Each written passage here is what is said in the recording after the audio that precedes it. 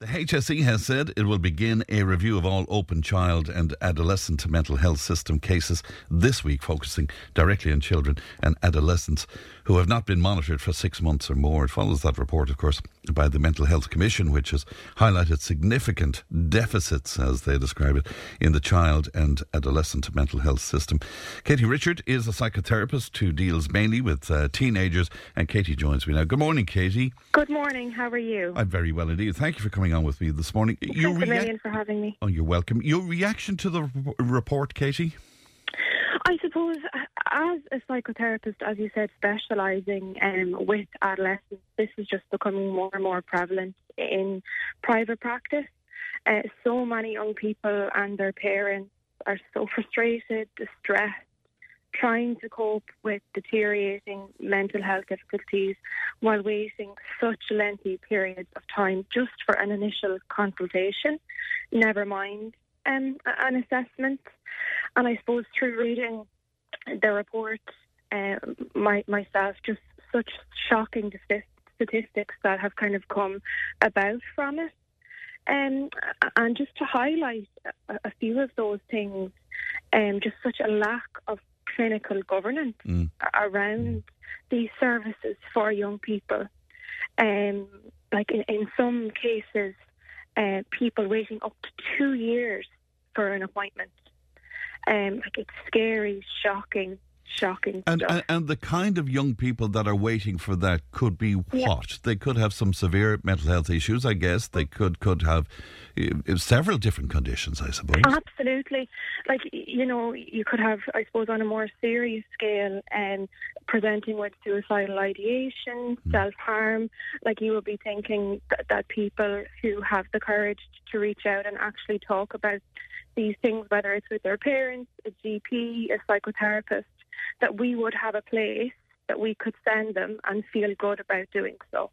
And at the moment you feel that's not there, I guess, it's Katie. Not there. It's not fit for purpose. Absolutely, it's not fit for purpose, and there's many reasons, I suppose, that are contributing to that. In terms of waiting list statistics, in September 2018, there were 2,500 people waiting for an appointment, and last year it was reported that was over 4,000. Wow. And not only that, but there's a whole kind of lost to follow up element of that, which is seriously concerning. So children who should have had a review or a follow-up appointment, not having or being offered an appointment for 2 years. Are these the lost children that they're referring to, Katie? Yes. Yeah, so in one particular team, there were 140 lost cases reported. So that is 140 young people who have just been lost. And this is only a sample amount of cases. Yeah. So I presume there's much more out there? Yeah. You could probably multiply that by 10. Wow. Yeah. And also, I suppose, the recommended staffing is below 50%.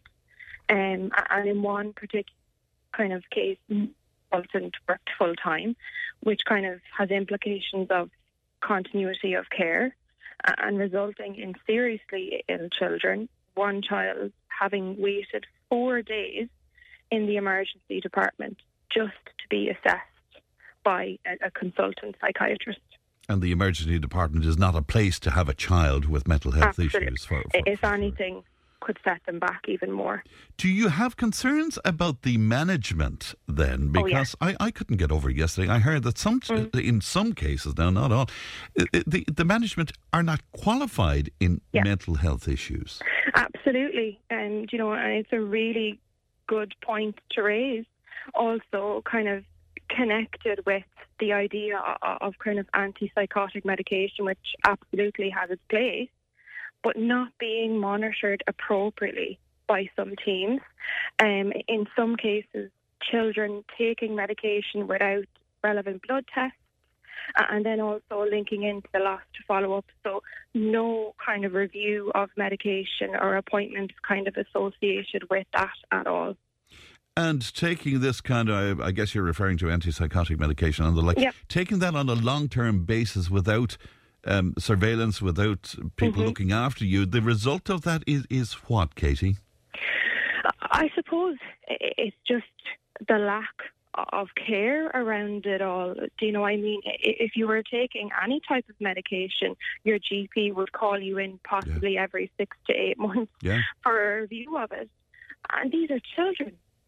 You know, they're under the age of 18 and they're taking medications for prolonged periods of time, not probably even knowing what the medication is itself. As a professional yourself, what needs to happen? Does this need to be stripped down and rebuilt again? Is that absolutely? Yeah, it needs to be completely stripped down and looked at. And I suppose, in my opinion, you know, we need to work collaboratively to offer these children the services that they deserve in Ireland. Something that I don't think has been discussed all that much, and again, from your experience, I'd love your opinion on this. Yeah. It appears to me that more and more of our young people need this kind of help, Katie. And I'm wondering what is going wrong out there that we have such an emergence of mental health issues in our children, for God's sake. What's happening out there? I mean, I think we have to take into consideration that COVID has had quite a detrimental impact on these young people as well. Like taken out of school for 2 years, not being able to socialise for 2 years, and being dependent on their phone or laptop or technology as a means of entertainment. Like really kind of taking all of these things into consideration. Family life becoming difficult during that time. Like it was difficult for us as adults. And what about our young people? So the isolation, the lack of social interaction, all of that plays into somebody who has maybe a problem anyway, or a lower grade problem possibly. Yeah, and enhances it, you know, amplifies it and makes it worse, I suppose. And it's just about really upping our game now. You know, our young people deserve better than this. The other thing that strikes me, Katie, is that there should be some sort of a relationship between the schools and mental health and all of that. Would you go along with that? Oh, 100%. You know, I think something seriously needs to be implemented at a practical level in our education system to help young people understand these mental health issues and, you know, help them learn ways to cope with them, to manage them, you know, educate them, psychoeducate them around these particular things. Staffing CAMHS, for example, seems to be a huge issue, because I've no doubt that there's some very, very good, committed people with empathy, wonderful people within CAMHS, as well as all of the difficulties and stuff. But I guess, I mean, and again, as a psychotherapist, would that be a very unattractive place to work with the chaos that's there? Absolutely. I think that's across our healthcare system as a whole at the moment. You know, we're just kind of honing in on CAMHS now, specifically considering the recent report that was published yesterday. But how can we work at a capacity below 50% of the recommended staffing?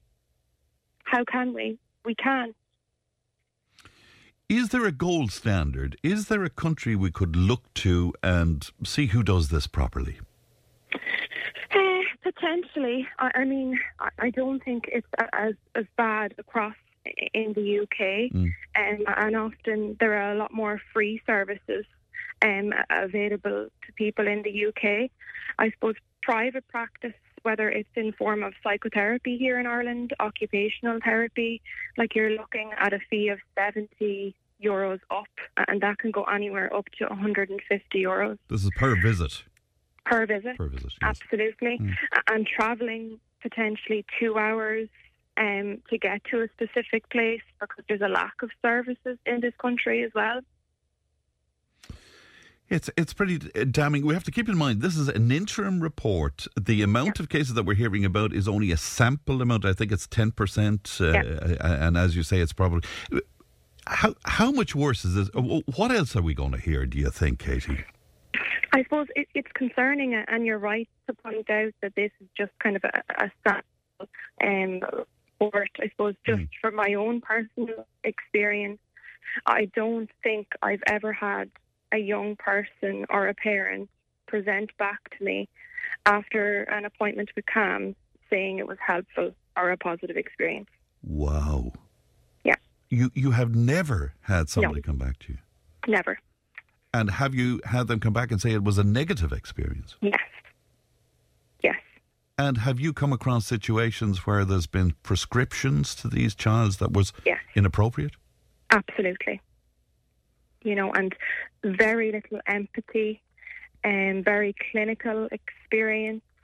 And if anything, a young person needs the opposite. They need empathy. They need open ears. They need support. Like, some of these assessments were carried out over a video call. It kind of states in this report, how can you gauge a young person's mental state through a video call? And as far as you're concerned, you can't. You can't. Because we heard, was it in Kerry, they had a call to Doha or somewhere like that? So that can't be done as far as you're concerned. No, it just cannot be done. What you're saying to me there, Katie, is absolutely huge. I mean, that... I know. Yeah. Absolutely. You know, and I suppose it's very disheartening and distressing to have these parents come into our private practice and really feel like we have nowhere to send them. And tell me about the parents, because I guess their mental health must be compromised because of all of this as well. Oh, I have parents who have had to take career breaks, time off work, where this has led to really financial strain, as I said, just having to go the private route to support their children through this. You know, like, it's just really, really, really concerning. Katie, just finally, could I get you to advise parents who might be tuned our way today and might have issues with a child or children, God knows, what do you say to them? I suppose all I can say is reach out. Like, you know, our service, I have a private practice in Laois, Monumental Health, www.katierichardson.ie. Even if you just need some advice, support or guidance, we will do our best to help you. Don't give up. Keep fighting. And our children deserve better. Katie, we really thank you for your time today. Most enlightening, Katie. Thank you so much for your time. Thank you very much. Thank you, and good morning to you. Bye-bye. Thank you very much. Bye-bye. Bye. That's a psychotherapist, Katie Richardson of the Monumental Therapy Centre in Laois, speaking to us this morning with the most damning of critique of CAMS there. I'm sure you'll agree.